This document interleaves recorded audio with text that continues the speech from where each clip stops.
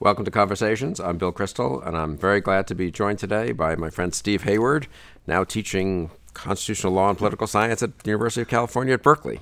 I'm going to be an inmate for the next 3 years there. That's excellent. When you were a grad student at Claremont, did you expect to end up as a distinguished professor at Berkeley? Not in my wildest imagination. Congratulations on that appointment. Well, and author of many books, articles, all of them valuable on a wide diversity of topics. I guess maybe most famously, your two-volume, I would almost say definitive or authoritative study, The Age of Reagan, which came out when? Well, the first volume was 2001. Actually arrived in bookstores on September 10, 2001. Is that right? Yeah. And then the second volume took a little while longer and came out in 2009. I remember that. I had wanted to be one volume, and it grew to two, as these things sometimes So how did you decide? I mean, I'll begin with that, since that's such an important.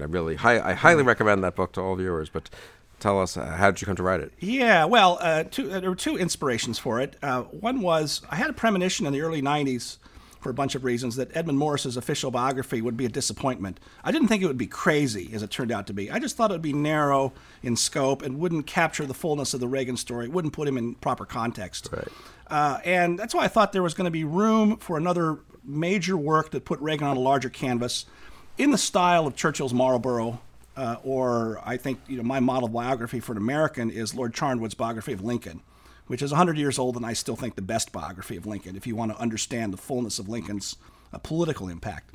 And I was right about Morris. Morris really wasn't interested in American politics, and I think that's the key to the defects of the book. And I think Reagan is most interesting in the context of his political ideas and his political life, more than his personal life. I think as an actor, he's no more interesting than any other Hollywood celebrity, really. And that's a dying art of writing what I call the analytical narrative. Right? Academic historians don't do it anymore. Journalists do it, but I don't think they get the interpretation right. It's just a series of facts. And so I think, my literary models are people like William Manchester, whose biographies of Churchill are the most popular with readers, even though Martin Gilbert's maybe is better in a lot of ways. Or John Lukács, the Hungarian historian, writes in that same style. Paul Johnson, of course. But that's about it. And I thought there was room for that kind of book about Reagan. And The Age of Reagan implies, I guess that's modeled, is that on Arthur Schlesinger? Right. The Age of Jackson, is that? The Age of Jackson and The Age of Roosevelt. Right, The Age of Roosevelt more relevantly, I suppose. Well, this was partly payback, right? The first volume of Schlesinger's famous unfinished work really was The Crisis of the Old Order. And it really was a partisan attack on Republicans in the 1920s. And Schlesinger was a really graceful writer and capable at times of some real insight, I think, especially the Vital Center book in the 50s. But those books were kind of partisan. Well, I didn't want to write a partisan book, but I wanted to write in that similar style that made the case for Reagan. I mean, I'm sympathetic, but not uncritical. And so I called the first volume of mine the Crisis of the Old Liberal Order. So payback, right? Turnabout is fair play. And The Age of Reagan implies that he wasn't just one interesting figure who had the presidency for X years, and then somehow he did shape and age. I think that's right. I think even liberals, most interestingly, Richard Reeves, who's always disliked Reagan, and then wrote a fairly complimentary biography of him around 1999 or 2000, I think, or maybe 2004. And what he said there was, boy, I got Reagan wrong. And in fact, Bill Clinton had to join the Reagan Revolution, he said, which is a little bit exaggerated, but not entirely, right? Bill Clinton understood that liberalism, it took him a while to figure this out, but liberalism was still on probation, so he had to go for free trade, capital gains tax cut, certain other measures, balanced budget. Tough on crime. Tough on crime, exactly. And so that's, I think you can say that the Age of Reagan extended. Of course, you had the Gingrich Revolution and so forth. I think you can say the Age of Reagan extended in the same way that Roosevelt and the New Deal had a long reign in American politics. And as our friend Michael Barone likes to point out, the high tide of the New Deal in certain ways was not to the late 50s, when the Democrats had some of their really big election victories in the House and Senate. And that's what you saw with Republicans. Republicans didn't finally capture the House till the mid-1990s, and then only in the last decade have you had a Republican control of both houses a couple of times. Yeah, that's interesting. So, I mean, if I add a plot, one of Reagan's biggest problems that became apparent when I wrote the book is that the fact that he didn't control didn't control the House, was a big problem for him, obviously. But even Republican control of the Senate was not a sure thing for him, because in those days you had, I think by my count, 16 moderate or liberal Republican senators. And he often complained in his diaries that Republicans were a bigger problem to him than the Democrats. And, he'd say unkind things about Mark Hatfield, Bob Packwood, Mac Mathias. what's his name from Connecticut, to Lowell Weicker. In his diary, he called him a no-good, pompous fathead. So, even that story showed that Reagan was ahead of his party and ahead of his times in certain ways. And everyone appeals to Reagan on the conservative side, the Republican side of the aisle appeals to Reagan these days, or at least until very recently, maybe until Trump was the Republican nominee, who doesn't talk much about Reagan, I guess. People have him basically right. I mean, what's your sense of that? You wouldn't expect the liberals to get Reagan right, but what about the conservatives? Right. It's I have mixed feelings about this. On the one hand, it's nice to see Reagan vindicated, especially if you're old enough as I am to remember all the Republicans, including a lot of sort of mainstream conservatives like Bob Dole, who thought he would be a disaster for the party, right? And Bob Dole fought him a lot, right, from the Senate, and thought he would lose, or if he won, he would be a disaster in the White House. Okay, and so now everyone wants to be a Reaganite Republican. On the other hand, an awful lot of people who nowadays claim to be following the legacy of Reagan, to my mind, have spent very little time studying him closely to realize why he was so successful. And it wasn't just that he was optimistic about America. That's sort of the Sean Hannity talking point, unfortunately. It was a lot more than that. He was a very disciplined person, thought carefully and seriously about his political rhetoric, worked very hard, and a part of his hard work and discipline was concealing how hard he worked, right? That was part of his shtick about, they say hard work never killed anybody, but I say why take chances, right? And that was part of the old line that people always understood, that he believed that being underestimated could be to his advantage. So he did play that very well. And that was truly self-conscious.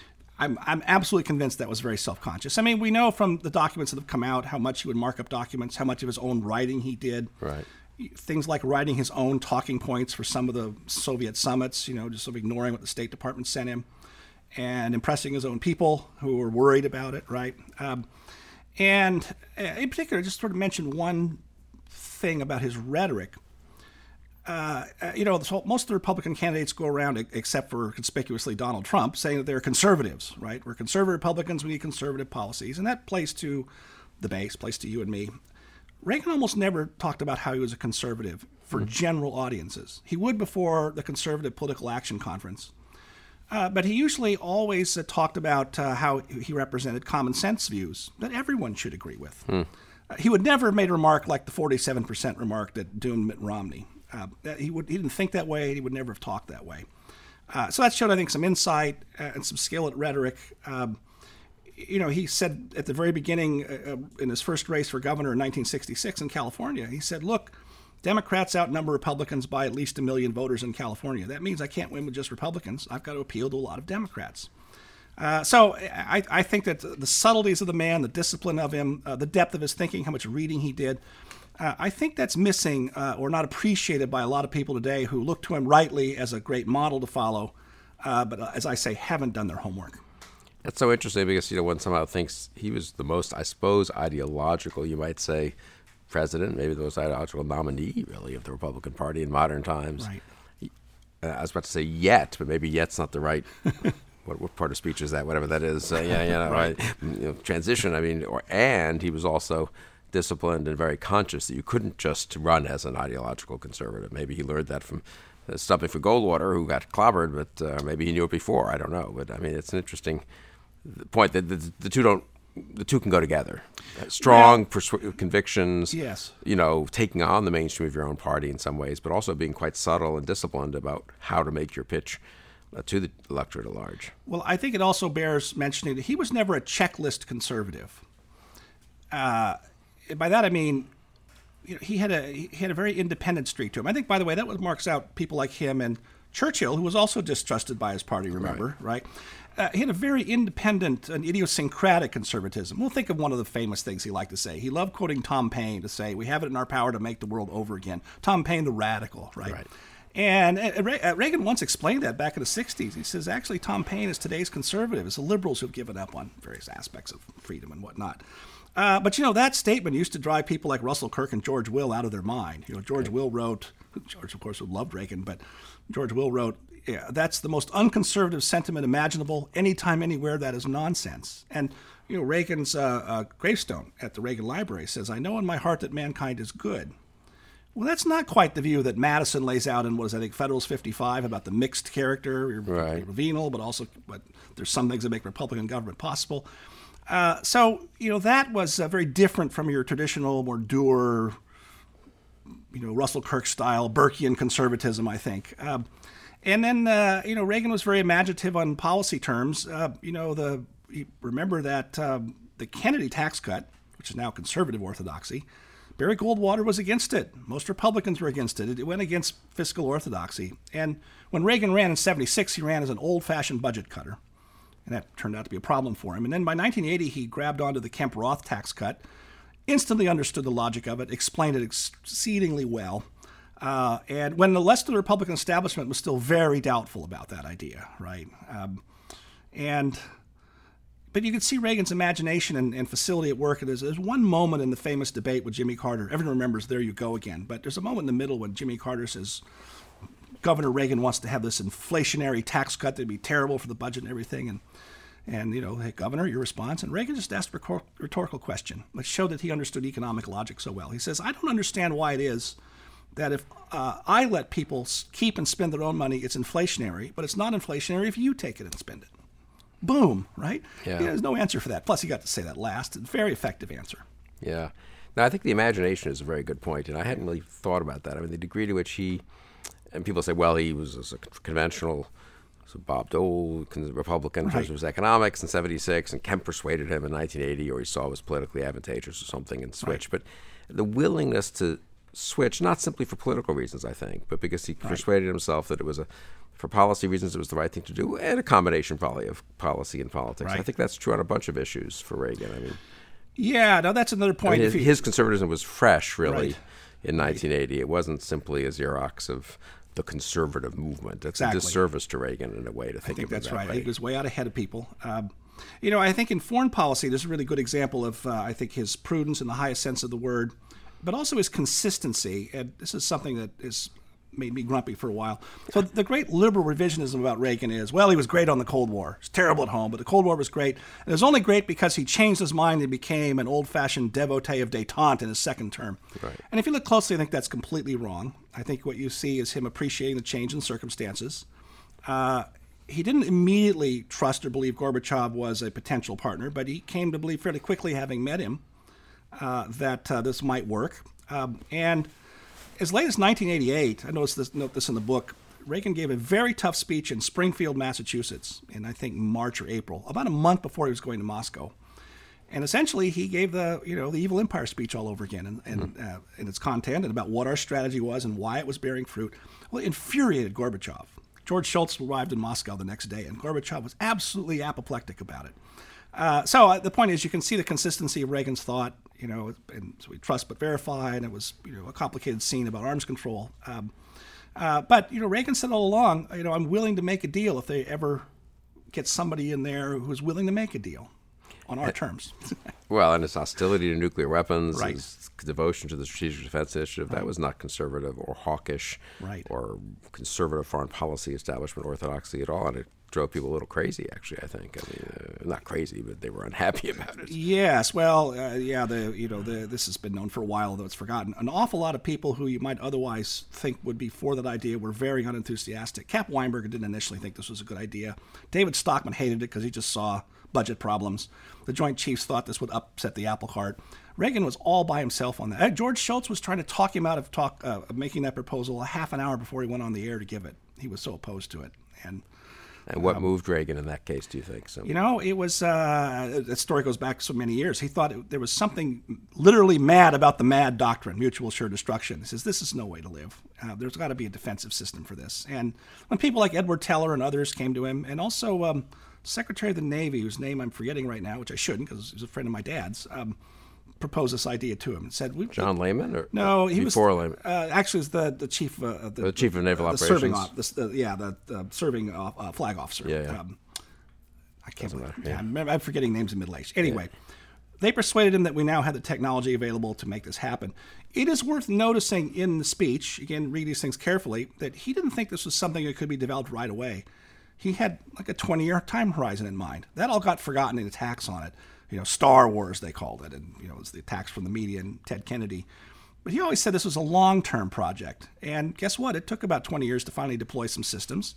Not as fully as we could have or should do, but at least it did sort of play out something in the way he thought it would.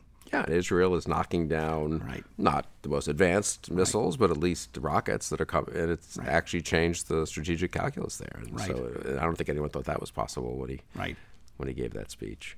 I always thought that was kind of genius on his part in the sense there was something debilitating for conservatism about having to be better dead than red.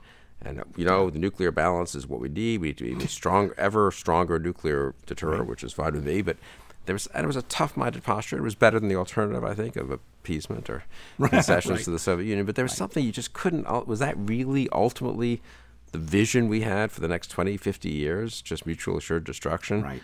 And in that sense, I think SDI plus his belief that the Soviet Union could fall apart. I mean, that you could undermine it. Right. I mean, he happened to be right when most of us thought he wasn't, and I certainly didn't think he was when I got to Washington in 85, 86. I thought it was kind of wishful thinking. But also, I think politically and even more, I don't know, in a deeper way, it was very important to have that vision, and give it some concreteness. And obviously, he couldn't be sure it would work out, but it turned. I don't know. Somehow it was too hard for conservatives to just. No, that's absolutely right. I think most of our friends and our fathers and other people, they thought the Cold War was going to be here to stay. That was Henry Kissinger's view, right? We're just going to have to figure out how to manage this because the Soviet Union. The point is, from a political science point of view, this is a durable form of rule, and Reagan instinctively thought that was wrong. Right. And he said at one point in the 70s, he said something that Churchill had said back around 1920 at the time of the Bolshevik Revolution. This is an unnatural form of government. It can't possibly last. And that's what Reagan thinks. It's fundamentally weak. The way he would put it, something like this, I forget exact quotes, but he'd say, yeah, they can build lots of missiles, but they can't make cornflakes. And that means they have to be fundamentally brittle. Now, there are raging debates about, all right, if we think that, a lot of people weren't sure, how do you make a policy for that? And that took quite a while to start to crystallize with things like SDI, but also let's squeeze them economically and call them names. Let's put the... Support freedom fighters elsewhere in the world. But he turned out to be right about that. And, he loved to collect the jokes. I always thought about, you can see this on YouTube. He loved telling jokes about the dysfunction of the Soviet Union. Yes. And he would tell those jokes to Gorbachev. And if you think about the famous Westminster speech in 1982, where he talked about the dimensions of the failure are staggering, who talks about another superpower that way in the modern world? It's really an extraordinarily offensive thing to say. And contemptuous. And several times, especially at their first summit, Gorbachev would say, we get the feeling you really don't respect us very much. Well, that was true. Reagan would always reassure him. Reagan knew how to balance pressing him hard and arguing with being conciliatory. I think he had a sense from that from his days of negotiating in Hollywood on labor agreements and in Sacramento when he was governor, when he would negotiate directly with the legislature about welfare reform and lots of things. So he's very shrewd that way. But yeah, his fundamental insight turned out to be correct. But even he didn't think, he said the day the Berlin Wall came down, he went on Nightline that night, it's a forgotten interview, and he said, I always thought this wouldn't last. I didn't think it would end this quickly. Is that right? I forgot that he did that interview. That's great that he had the chance to do that. I mean, no, I think that's right. Conservatives, in a way, are too... they're too conservative with a little c, and they sort of have internalized the mostly correct lesson. Things don't... you can't be wishful. You can't. Things aren't going to just change because you want them to change. Life is rough. Things often go downhill instead of getting better. But then when Reagan said no, in this case, it's not just wishful thinking. There really is a problem with this regime that can be exploited. He turned out to be more right than more traditional conservatives. And I think the lesson for today would be, the problems we're having with radical Islam in the Islamic world. Is there a parallel there? I'm not sure there is. That's not exact, but I think that's what conservatives ought to be thinking about in the current situation. I totally agree with that. People are much too fatalistic. I mean, in a way, in reaction to liberal idiocy of, religion of peace, there's no problem at all. It's like 6 people off on the side, but the religion has no issues. The conservative reaction is, it's a nightmare, it's horrible, can't be fixed, and somehow it's going to magically just disappear, I suppose, or be extirpated in some ghastly way, right? I mean, and I very much agree with that. People underestimate the chance for big changes. I mean, I suppose a secular regime is a little different from religion, so you have to think that through. But the other thing I'm struck by, I think you stressed this in your book, I always try to do this when I give speeches, I don't know it 1/10 as well as 100th as well as you, is he was such a risk taker in his own political career. Gives a speech for Goldwater in 1964. Surely people must have told him, is that really a prudent campaign to invest everything in there in October of 1964? He's about to lose by 20 points, And then he runs for governor. You'll know the facts better than I do. He runs for governor in 1966 in California against the front runner in the primary, who was the George Christopher, the mayor of San Francisco. Now, stop for a minute and contemplate a Republican mayor of San Francisco in our lifetime. Fantastic. But sort of a moderate, but well-respected, right? Yes. And sort of next in line, and he's going to be the guy running against the incumbent, Pat Brown. And Reagan clobbers him in the primary, I think. But I don't think that was obvious, right? I mean, if you had picked up the LA Times or the San Francisco Chronicle in, I don't know, early 1966, I'm not sure people were saying, oh, Reagan's going to be the nominee. You know, he's this actor who gave a speech for a presidential candidate who was clobbered a year and a half before. And then he defeats the incumbent governor. By 1 million votes. Yeah. You know, it wasn't even close. Yeah. And I mean, so that whole, that 2-year sequence is unusual. You know, surely there were people telling him, well, run for Congress, don't go right for the governors, don't take on Christopher. Is that right? And people must have been, Yeah. Well, that speech was such a sensation. I think I say it's one of the 4 speeches that launched a career that made someone president. You know, Cooper Union, or maybe the nominee, and William Jennings Bryan's Cross of Gold, although he never won. And then I think you have to reckon Barack Obama's speech in 2004. Put him on the map and launched him. And it's Reagan's time for choosing speech. I think it was the big 4 in American presidential rhetorical history. He took a lot of risks. You know, as governor, this is one of my interesting discoveries just going through documents, is Reagan had opposed Nixon's proposal for the family assistance plan. That was going to be the guaranteed annual income, Pat Moynihan's idea. I came to Washington as in between high school and college as a little intern for Pat Moynihan, and it was the summer he was pushing FAP, Family Assistance Plan.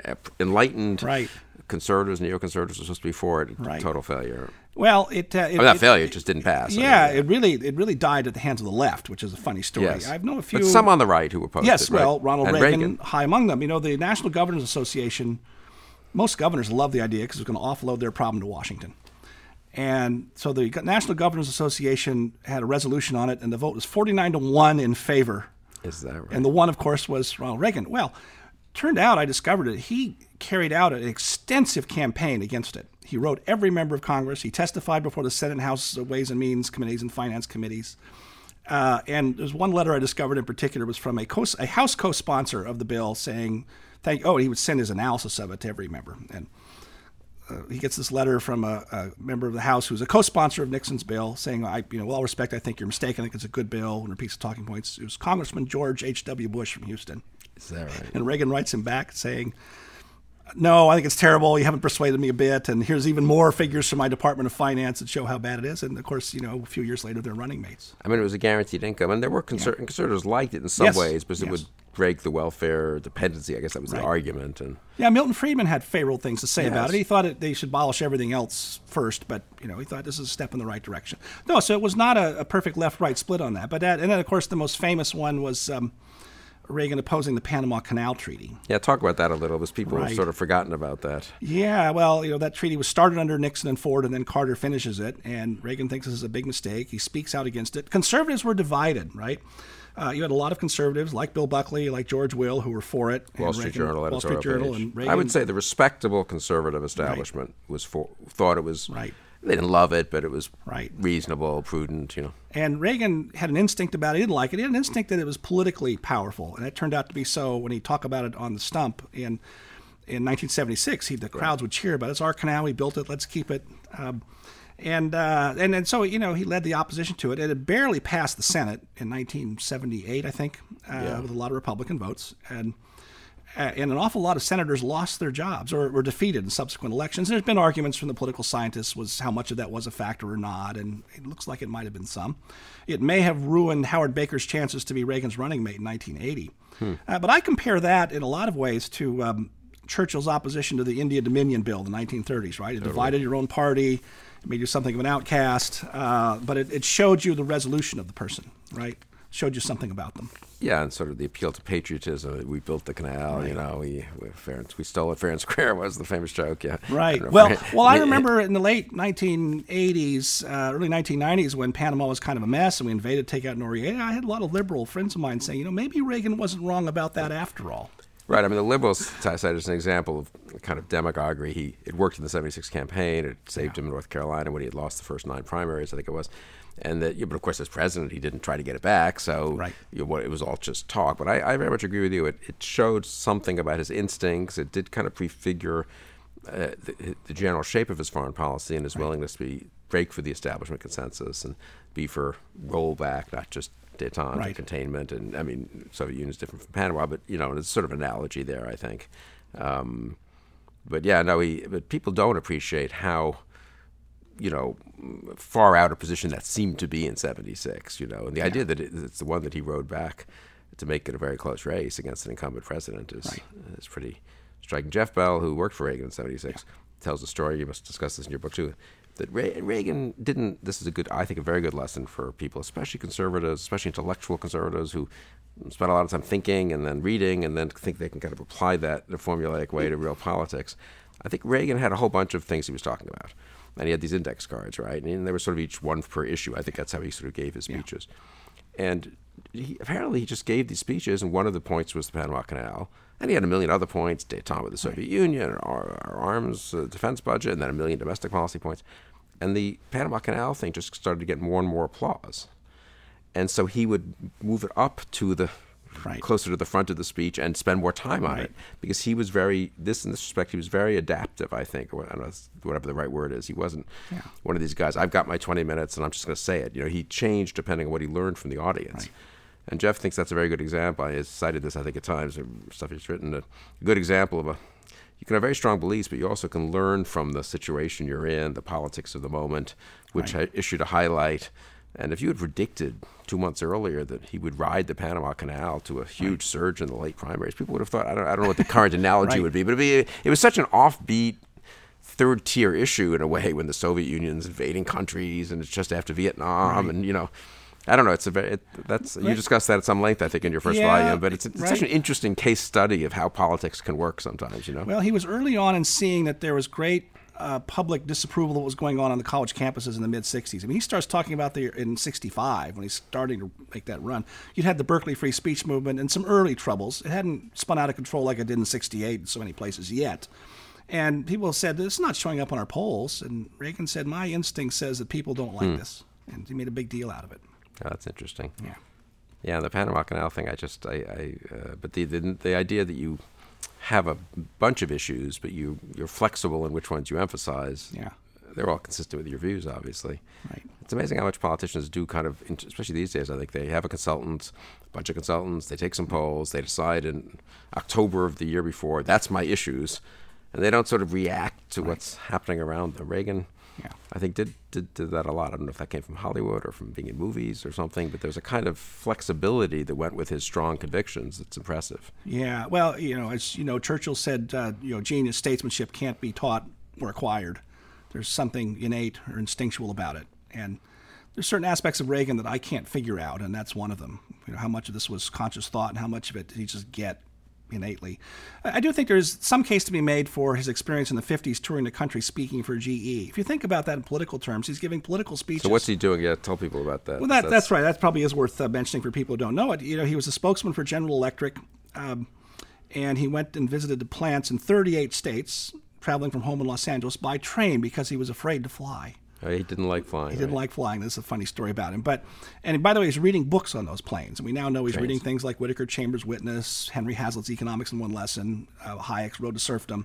So he's already kind of through with acting at this point in movies. Well, he's hosting.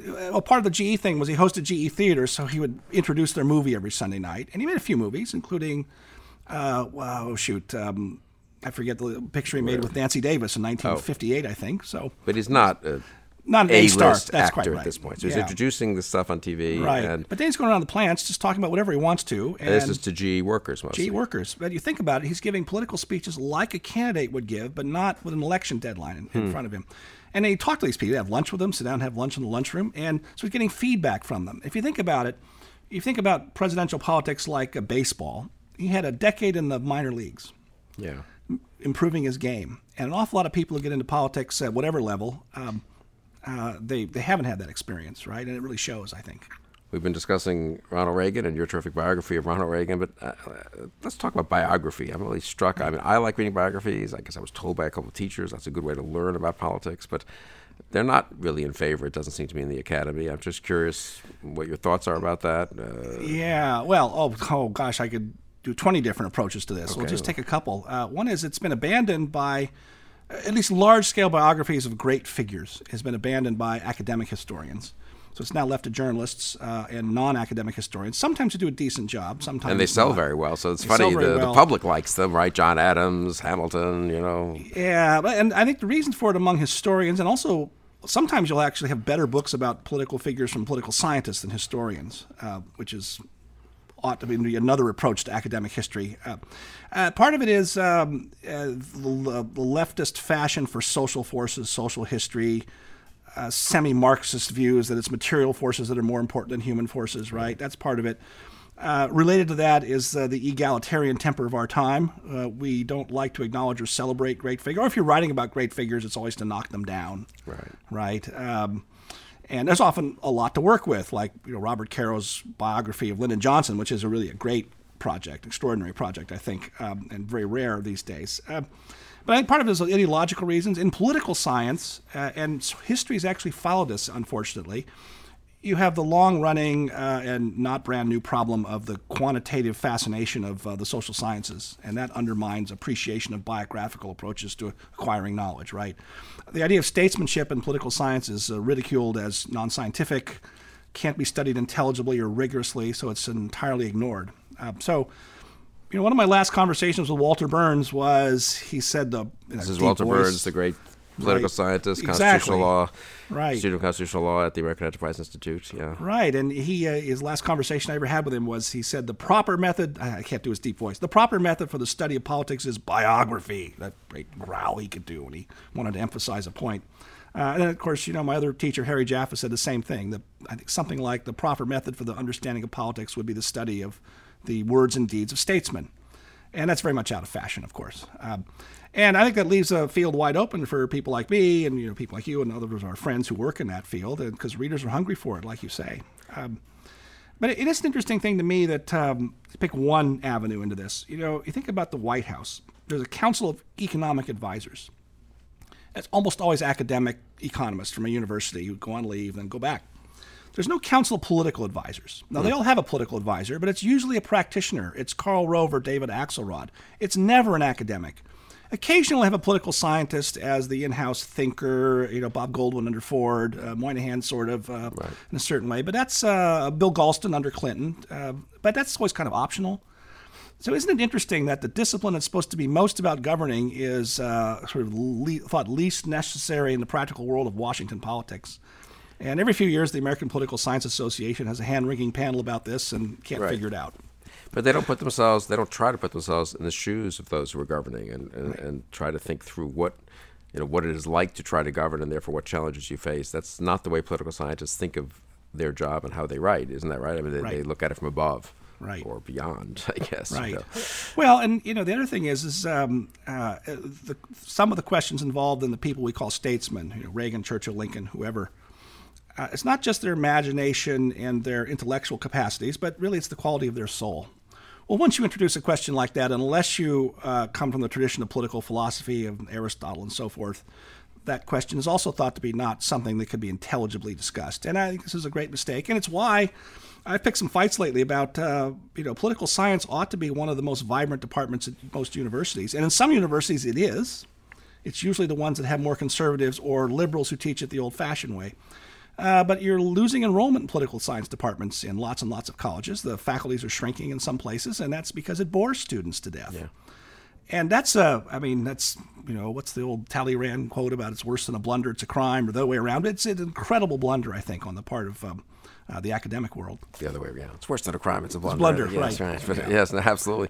Not that anyone read, incidentally, I once read someone recommended to me, I don't know much about Talleyrand, but Duff Cooper, who was a friend of Churchill's and an amateur historian, I guess we would call it today, wrote an excellent biography of Talleyrand, which very much has this character of sort of one political figure writing about another from a different era in a different country, but trying to sort of, understand his decisions, see them as he saw them, not coming from above and saying he's an example of a bourgeois, foreign minister, or an example of Kissingerian politics, or one of these theories, right? Really trying to see the decisions he faced, the choices he made, the thinking he was doing and the constraints he faced. Right. So much richer, I think, a way of thinking about politics than the normal political science or historians. Yeah, you'd think the historians might have defended this, but they actually abandoned it even more than the political scientists, maybe. I don't know why. Exactly. Yeah. I guess it's the modern world, all kinds of modern trends coming together. Right. And this is not a new problem. It goes back to some of the arguments over the fact-value distinction and such in the 1950s. I did somewhere stumble across a fragment of a comment from Robert F. Kennedy, of all people. And I forget the context, but the line was, "Well, I studied government at Harvard, but I learned nothing that was of use to me in my role today as Attorney General." Yeah, that's interesting. That's amazing. Well, right? I'm slightly older than you. I'm old enough to remember, I didn't read it at the time. I was 7 years old when John Kennedy was elected. But I remember afterwards hearing about the fad, or you call it, the popularity of Profiles in Courage. Right. Which was, quote, authored by John Kennedy. I guess it was really written by Ted Sorensen. Right. Is that the consensus? Well, that came out, I'm going to say, 58, 59, as he was running for president. And it's, I don't remember how many, right. 7 or something, profiles of different American politicians or statesmen. And I think historians have gone and debunked a lot of the work and stuff. But it was gripping. I read it then, I don't know, in high school, I would say. So Kennedy was no longer alive. And, he was sort of a figure one knew about if you grew up when I did, of course, we're interested in. And I was going back to read about politics a little bit. And but it's interesting that even in that era, and that John Kennedy thought it, again, however much work he really did on it, he thought it appropriate that he write these biographical sketches, and I do think he even maybe thought he learned from them, and Profiles in Courage, it's a virtue, right? I mean, yeah, and I hadn't thought of that. Today when you're running for president, you put out a campaign book that's your ideas and policy proposals, and or in President Obama's case, you write a a memoir at age 40. Right. Yeah, and how refreshing that is in some way to Kennedy did it that way. I think, as I recall, wasn't Kennedy's senior thesis at Harvard called "Why England Slept"? Yeah, I think on a study about appeasement and essentially disagreeing with his own father about this, right? I think so. Yeah, which is kind of interesting. So I mean, I think you saw there another example of the older style. So it's not necessarily a left-right thing either. Right. It shows you. Well, maybe your books will bring them back. They really should. Was there anything that most influenced you in terms of, in your own education, as sort of the model of how to think about a statesman or a political moment or problem? Yeah, people sort of ask me people ask you these stories. How did you form your views? There's that line from Whittaker Chambers to Bill Buckley that I forget who was writing about. This person was conservative by cell structure. I think he was talking about Russell Kirk, maybe. My parents were big for Goldwater in '64. I was in the first grade, and I'm from California, so I grew up watching Ronald Reagan up close. And my father was peripherally involved in Republican politics in the state, and it was always axiomatic around my dinner table that Reagan would be president someday. Is that right? That's interesting. And my dad's inside. He was a businessman. He wasn't an intellectual like your dad, but he always said Reagan is a great voting booth candidate. You might walk in undecided, but you're comfortable voting for him. Well, that's a very common sense approach to things. It's very wise that way. But then, it's a funny story. One day, I forget when, but I was always interested in debate and arguing. And one day I happened to tune in, I think in the 8th grade, which is ridiculous. I tuned in on Firing Line. I go, who is this guy? And I don't understand half the words he's saying, but gosh, he looks interesting. Is that right? So I subscribed to National Review in the 8th grade. Is that right? Well, that's a great story. I have to read for those of us who are involved in the magazine business, Right. It's nice to see that a small magazine, Right. made a huge difference. Well, in those days, you had to read National Review not just with an English dictionary, but with a Latin dictionary. Yeah, no, right? Buckley was a high level. Right. But that's a lesson in that too, right? Yeah. They always tell you dumb it down to 8th grade level, but it's Right. the opposite. It wouldn't have been as right. interesting for you. Yeah, exactly. If there hadn't been words you didn't know and Right. quotations of Latin phrases that you had to look up or Right. or not look up and just skip. But either way, I've always Right. thought, yeah. So, so as an early National Review reader and then later the American Spectator and so forth. And then also, the case of statesmen, before I thought about it in an adult way, my parents took me to Chartwell and Blenheim Palace when I think was 14 years old. Is that right? And, my father, a World War II veteran like your father, would just talk endlessly about Churchill and why it was important. And so I grew up with that, right? It was inculcated that way. And so then, when I went off to graduate school to study with, Harry Jaffa and the other people at Claremont. Did you go to Claremont to study with them, or was it sort of an accident that you ended up with? Well, I thought about several places, but I was from Southern California and thought I wasn't sure I was down for the whole program to get a PhD. I thought I'd try it out because I was curious. I thought I wanted to be a writer, and I didn't know enough. to write seriously about politics, and thought I'm going to graduate. It was cheap in those days too, right? Where'd you go to college? I forget. I went to Lewis and Clark in Portland, Oregon, where, by the way, did you have any particularly influential teachers there? Yeah, one. It was James Holton, who's wrote the chapter on Cicero in the Strauss-Cropsey anthology, and had been a student of Walter Burns. Oh, and he was very good and encouraged me, and in a lot of ways, was very helpful.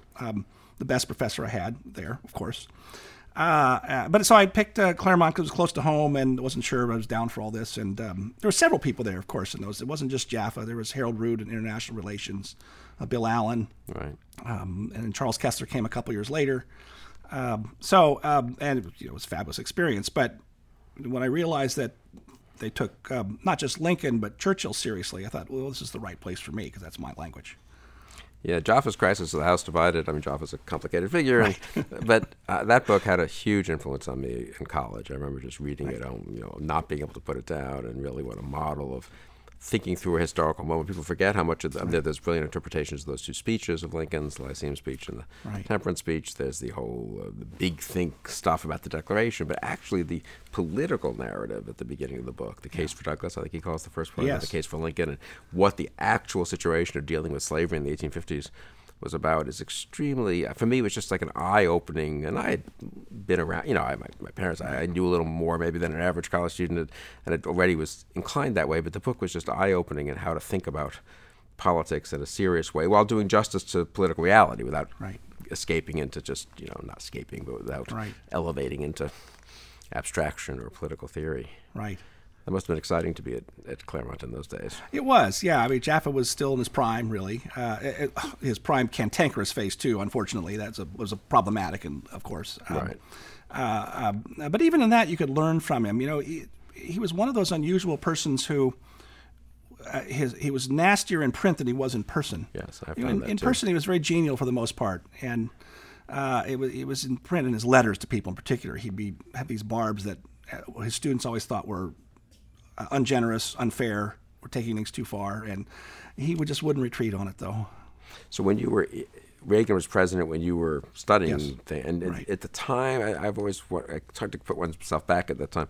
Did you know? Were you fascinated by Reagan? Did you have a sense that this was really an impressive achievement, or were you more just, of course we were on his side, but I mean, not that engaged? I mean, no, I think I was. And I was always trying to defend him as much as you can as a 25 or whatever I was. It may be worth mentioning, I didn't go straight to graduate school. I graduated in 1980. I came back here for a year to Washington as an intern, back when it was safe to do that, I guess. And I was an intern for M. Stanton Evans at his Journalism Center project. Oh, fantastic. So I actually attended the first inaugural address out on the west front of the Capitol, which was a great thrill, right? And was around for a lot of those early days when some of the early battle lines were set, and watching it very closely in the paper. But then also, even as an intern, you get exposed to a lot of people in town. And so early on, I had a glimpse of the first year of the Reagan Revolution up close. So that sort of made a full immersion experience, you might say. Yeah, no, sure. With Stan Evans. He was a wonderful polemicist, too. Right. And a very funny man. Oh, I learned a ton from him. Yeah. One of my mentors, I consider him to be. Great. Right. That's great. Churchill, I didn't realize your interest in Churchill went back to teenage years, but you wrote a terrific book, Churchill on Leadership.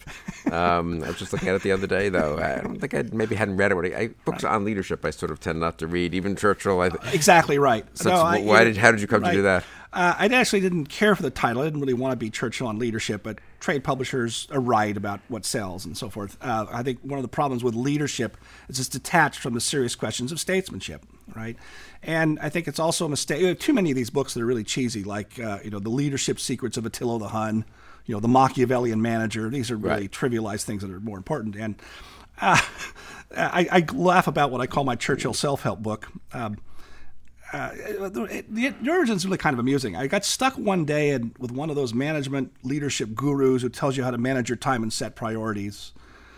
And they only have 2 or 3 things to tell you, but you got to pay them for all day long. Stuck in the sense of you were paying him, or you were just... I wasn't. I was part of where I was working, right? Yeah. And group is going to do this. This would be worth doing. I thought, this is a waste of time.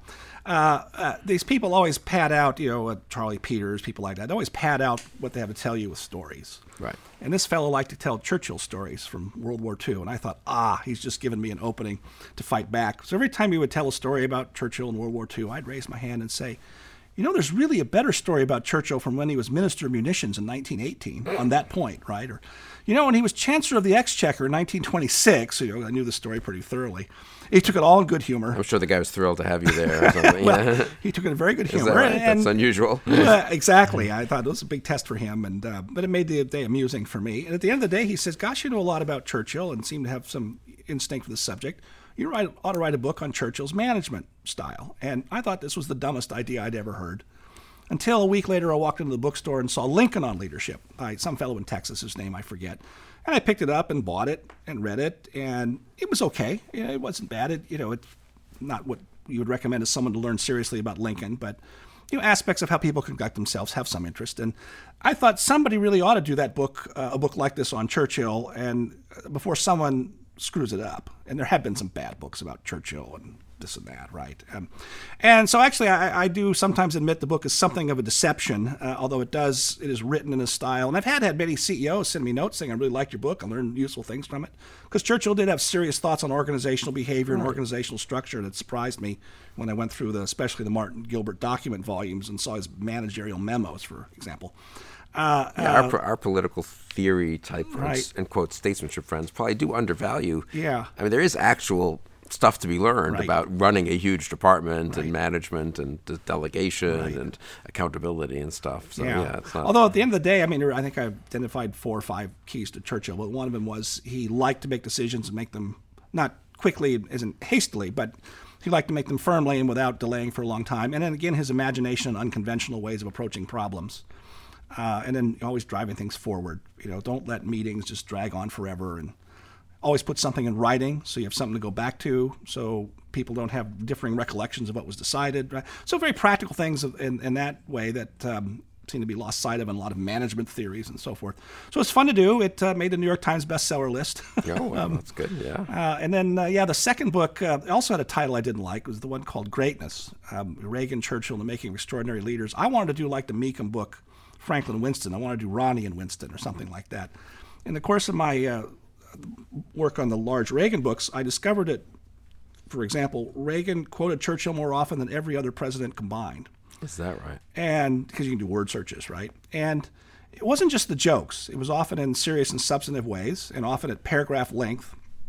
He quotes Churchill once directly and then once indirectly in the Time for Choosing speech, for example, if you go back to that.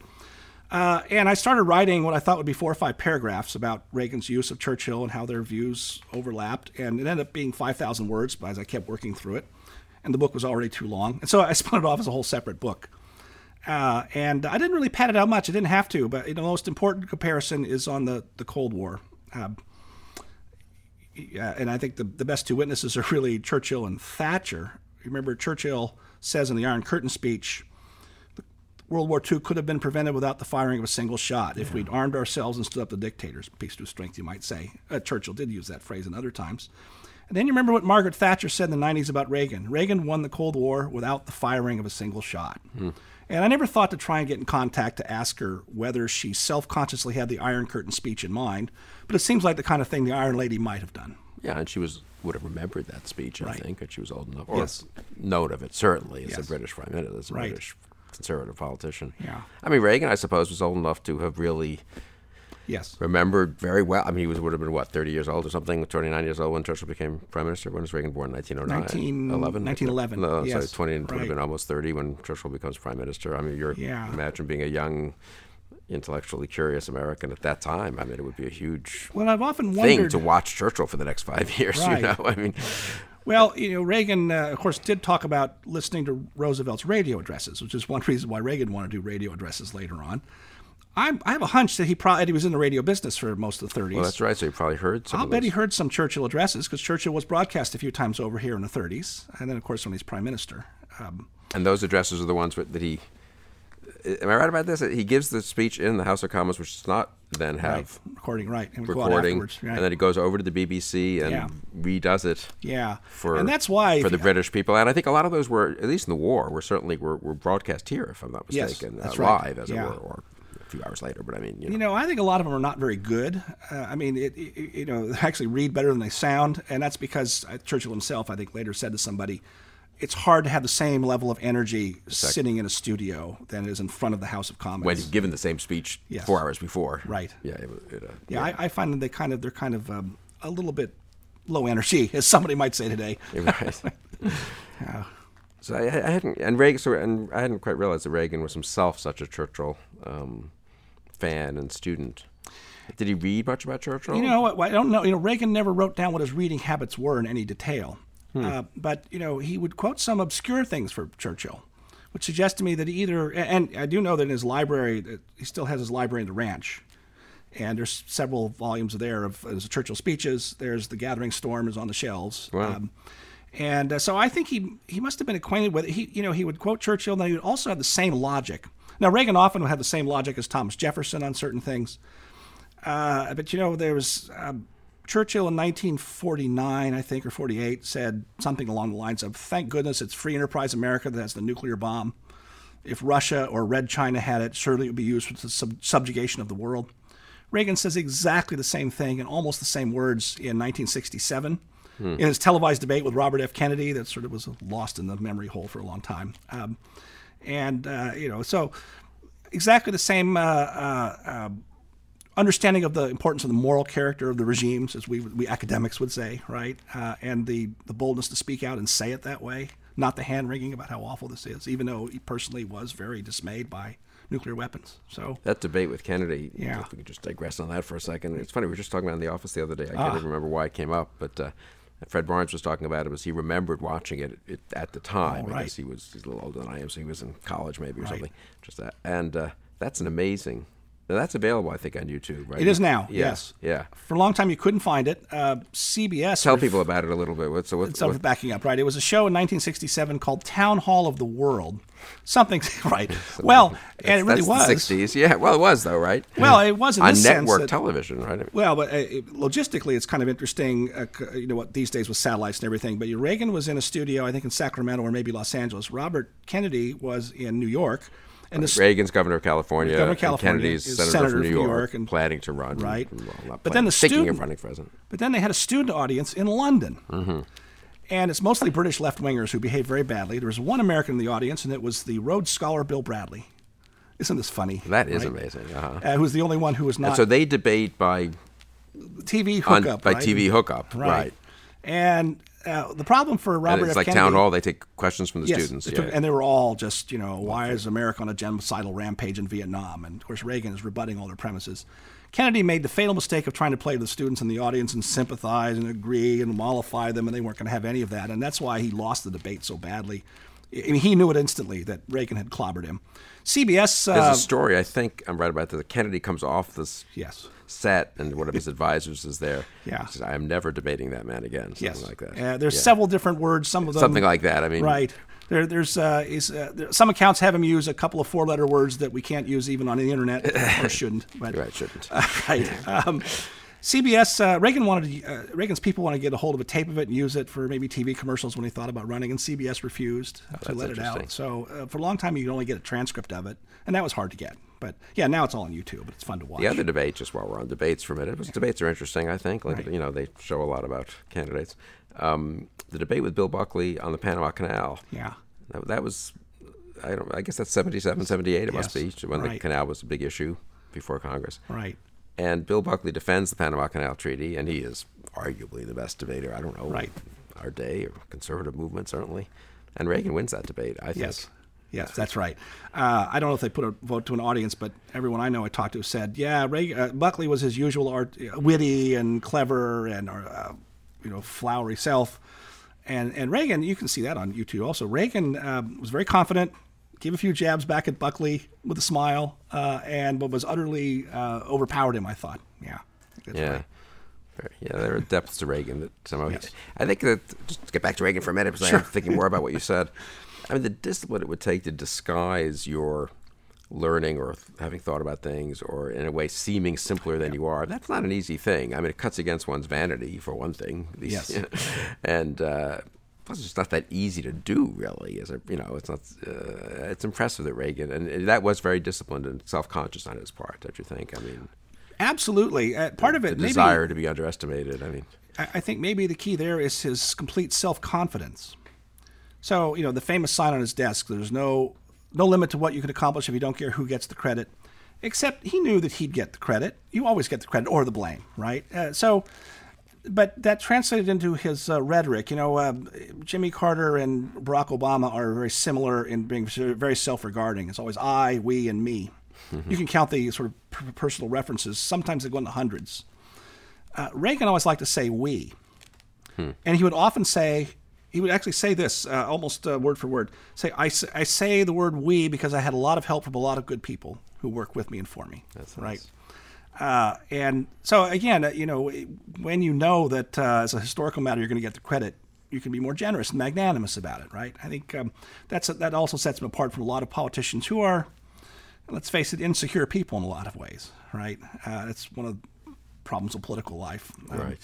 And so he's a departure from the common run that way. The other part of the discipline of that is, so his discipline comes from self-confidence. The other one is we mentioned earlier, his dislike of nuclear weapons. There are people around him who doubt that if it actually, the word came in that the missiles from the Soviet Union had been launched, that Reagan might not order retaliation. Wow. A lot of people think that now. And he would say, I want to abolish nuclear weapons. And people realized he really meant it. And he didn't care for the argument that it kept the peace for 40 years, which, true. But he would never openly sort of utter a pacifist sentiment, right? I mean, maybe a better example is, he really didn't like ordering troops into battle. He was very not just risk averse, but force averse. In his last year, they were making a case that we ought to get rid of Noriega in Panama, and he says, I don't want to do it. Let George do it if he wants to. I'm not going to do it. And a lot of people thought, you may remember some of this from the time, a lot of people thought, why are we pussyfooting around Nicaragua? Let's just send in the Marines and get rid of the Sandinistas. And he always said, we're never doing, he said from the earliest time, I'm not sending American troops to Nicaragua. I'll back the Contras to put pressure on him. But he would never say that publicly because one of his rules was never say never. And, after the invasion of Grenada, and the Nicaraguans, they said, by the way, if you ever want to get some Americans out of Nicaragua, just call us and we'll help, right? And Castro was nervous, and Reagan said, good, let him be nervous. So he understood the utility of, the Machiavellian reputation, better to be feared, right? He understood the utility of that, even while privately believing the opposite, or as a policy matter, not wanting to intervene. But he had the discipline to not blurt that out, you might say. That's impressive. Yeah. I want to take advantage of having you here to talk a little bit about American conservatism, since you've been a student of it, Right. part of it, really. And, young people, I think, coming up, these are names from the past, Reagan, Yes, Buckley, right. Chambers. But I guess, what would you recommend people read? What would, if people wanted to get a sense of, do you think that tradition remains a viable and important tradition? Are we somehow in some post-conservative movement moment, or does that still remain a kind of a body of work and a body of effort worth building on and continuing? And if so, kind of who in particular would you cite and recommend? That's a really hard I question. won't hold right you now. to it. Doesn't have to be comprehensive, but 2 or 3. Some bright AEI intern comes into your office, or Yeah. bright University of California, Berkeley, one of the 7 conservative kids there, or not, or a liberal kid there comes in and says, hey, I want to know something about conservatism, American conservatism. Not Aristotle, that's fine, Right. Burke, that's all deep stuff. But Yeah. who's lived in the 20th or 21st century? What would you recommend? What influenced you? We've discussed that a little bit, but Yeah, I mean, the difficulty here is I'm feeling very old now, and I've never been more sort of confused and baffled and worried than I am right now from obvious present circumstances of the presidential race. But beyond all that, right, we've seen this consistent slippage to, I mean, who would have thought that, I'd say the sexual revolution would now descend to, bathrooms and how we call people and so forth, right? I mean, this is really beyond absurd, but it barrels along with barely any speed bumps to it.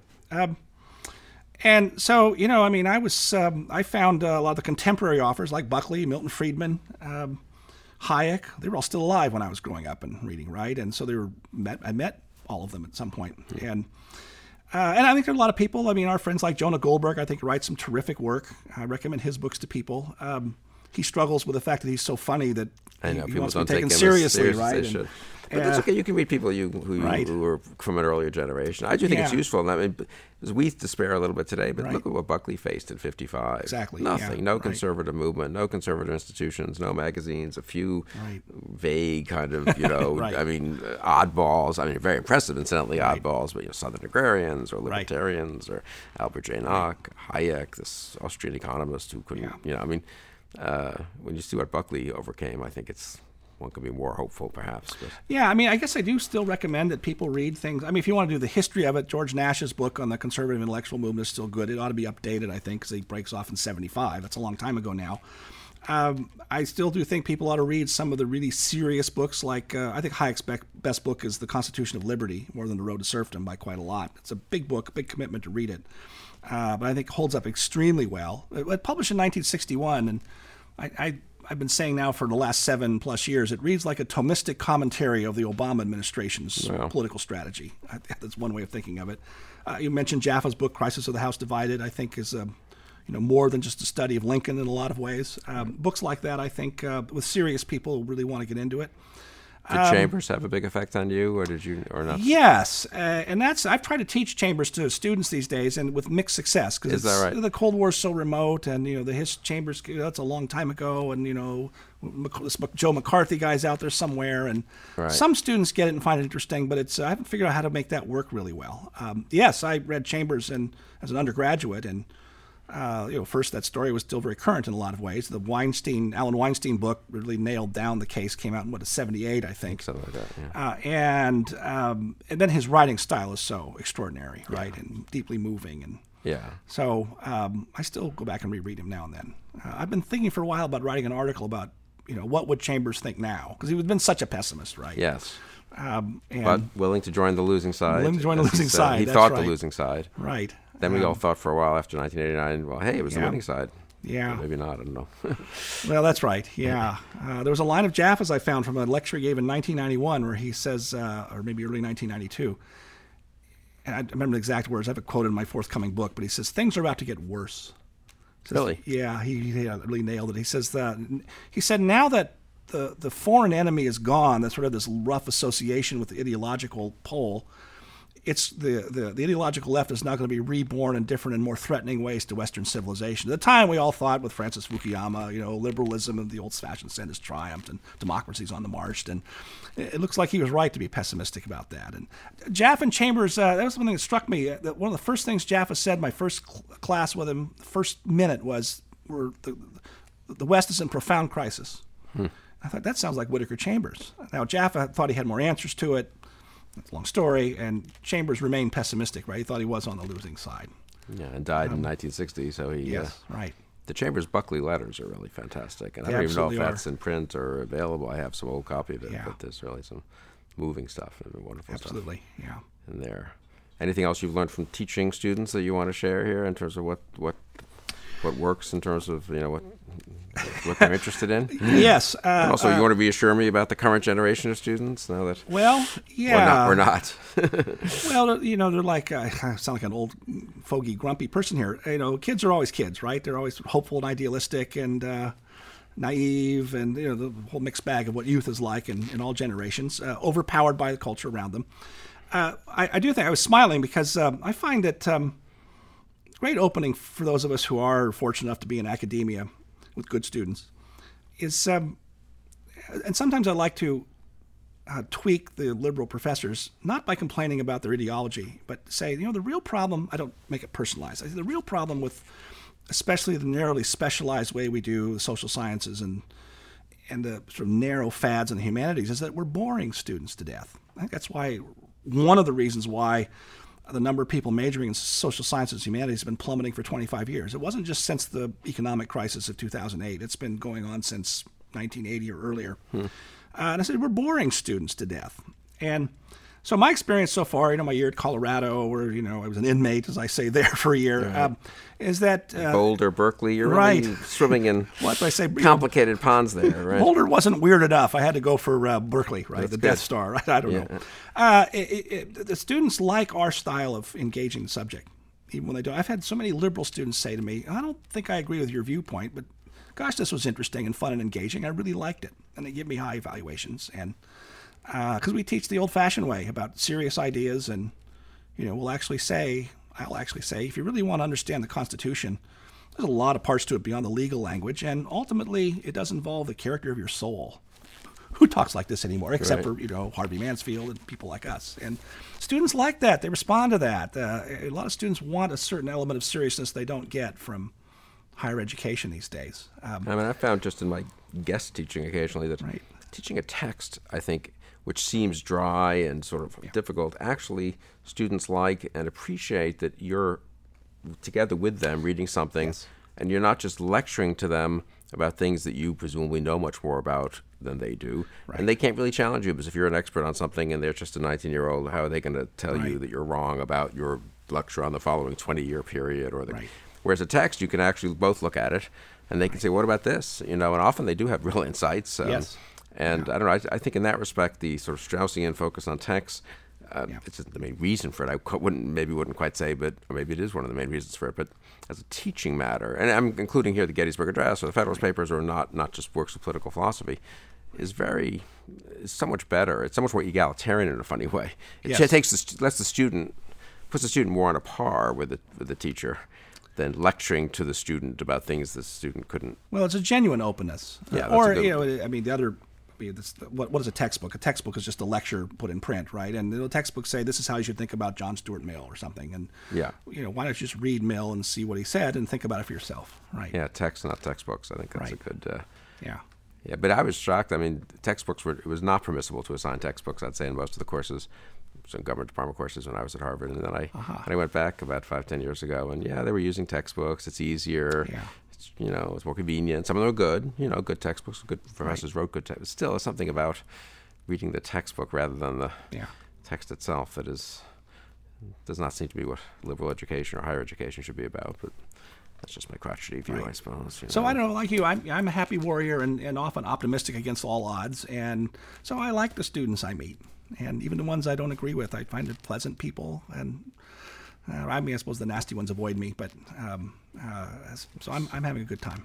Well, that's a very good note on which to conclude. Thanks. Surprisingly cheerful and even maybe honest in your case. Not even a noble lie, right? But you're such a good-natured person. Steve, thanks so much for joining me here, and thank you for joining us on Conversations.